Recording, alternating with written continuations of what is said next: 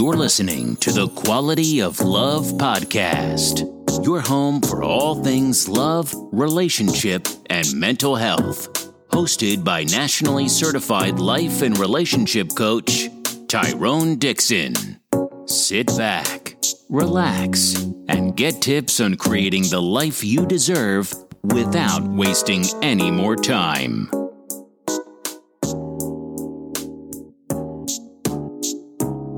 Welcome to the Quality of Love podcast. I'm your host, Tyrone Dixon, nationally certified life and relationship coach, husband, father to two beautiful princesses, and CEO and founder of Rose Through Concrete Consulting.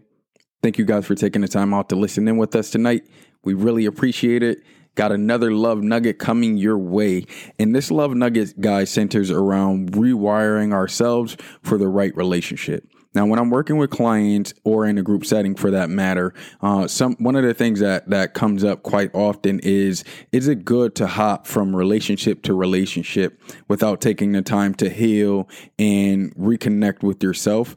And in some cases, don't get me wrong, if you're mature and you feel like you're in a good spot, it's very, very good to not kind of leave yourself out in the open and be willing to date and open yourself up to dating elements. That is. But for the overwhelming majority of us, we struggle with really being able to establish connections with other people when we do get involved, or I should say when we do hop in from relationship to relationship, right? So the following things are some things that I've come up with over the years and suggest that you ask yourself, or I should say, I invite you guys to ask yourself the following questions when you are in between relationships, just to make sure you're truly ready to move on in a manner in which you can make sure that your needs are getting met. You're also receptive to the needs of your partner or the person you're seeking to date. The first question is, are you willing to challenge your beliefs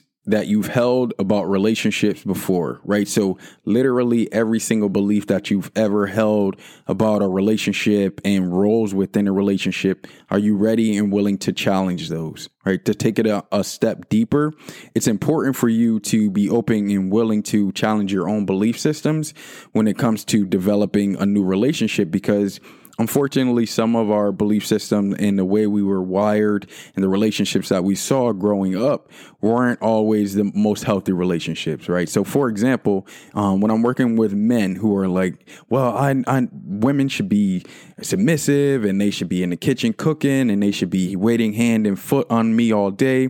And I ask them, I go, okay, I understand that's your belief, but where did that belief system come from? And inevitably, they'll say a mom or guardian or a woman that they saw growing up was that role or played that role. And if you guys haven't noticed, this is the 21st century and women don't typically want to be in the house all day with the kids and cooking and cleaning like it was back in the 1950s. So if you hold on to a belief system or a thought process like that and say to yourself, this is exactly how relationships should be, there's a pretty good chance that you're gonna continue to run into issues with your relationships and with your partners, because most women aren't like that anymore, right? That was a very, very old school mentality, and it no longer benefits our society or women, period. I don't know if there was any benefit to begin with for women. I personally feel like a lot of times it minimized some women and minimized their behavior, but that's another story for another day, right? But getting back to the premise of that first question, if you're someone who comes into relationships with the belief that someone should be this way, even if it's a man should do this, be willing to challenge some of those belief systems, because things change over time. We're living in an ever-changing society, and if you stick to one belief system or one thought process of how things should go, then you're setting yourself up for failure. The second question that I would invite you guys to ask yourself in terms of just rewiring yourself and making sure you're ready for the right relationship is, are you willing to place your happiness above all, right? So is your happiness, or are you willing to make your happiness the top priority? And that's very, very important, because you guys have heard me say this before, but you cannot be your best self for other people if you're not your best self for yourself, right? So that's to say, if you're not taking care of yourself, making sure you're not running on E and you're able to fill your own cup, then you're more beneficial to the people that are in your life. The other thing that's important when it comes to just making sure you're placing your priority above anything else that's going on is when we begin to compromise our happiness in a relationship, right, we start to minimize, number one, we start to minimize ourselves, and we can't be our authentic self. And then the second thing is our partner gets a false sense of things going well, right, that everybody's happy because they're happy, right? And from that, like I said earlier, we minimize our behavior and our needs no longer become priority. And eventually, if people or if anyone lives like that for a long time, it creates an imbalance in the relationship. And I've seen 100% of the times in those type of relationships, the person that's not getting their happiness or their needs met in that relationship will eventually lash out in some way, shape, or form, right? So that could be cheating. It can be getting involved in arguments, getting involved in physical violence or emotional abuse, all of these things, right? Just because you didn't place your priority, or I should say you didn't place your happiness as a top priority in your relationship. And if your partner is really all about you and really loves you, I should say, then your happiness should be one of their top priorities as well. The third question that I invite you guys to answer in between relationships in order to rewire your brain and make sure you're ready for a lasting relationship is, are you willing to take full responsibility for your life?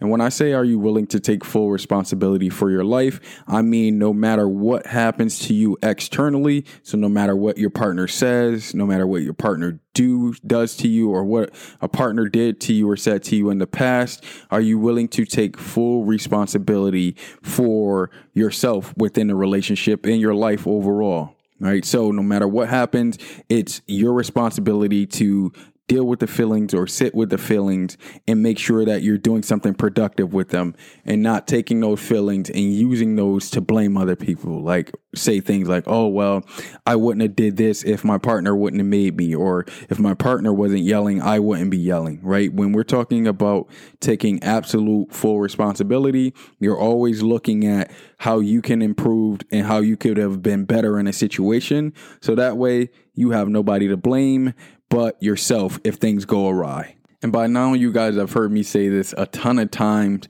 but you are 100% in control of how you react to a situation, regardless of what external factors are at play. And the fourth and final question that I invite you guys to ask before you're hopping into another relationship to ensure that your brain is wired for a lasting relationship is, are you willing to compromise for your partner, right? Understand that you're not always correct.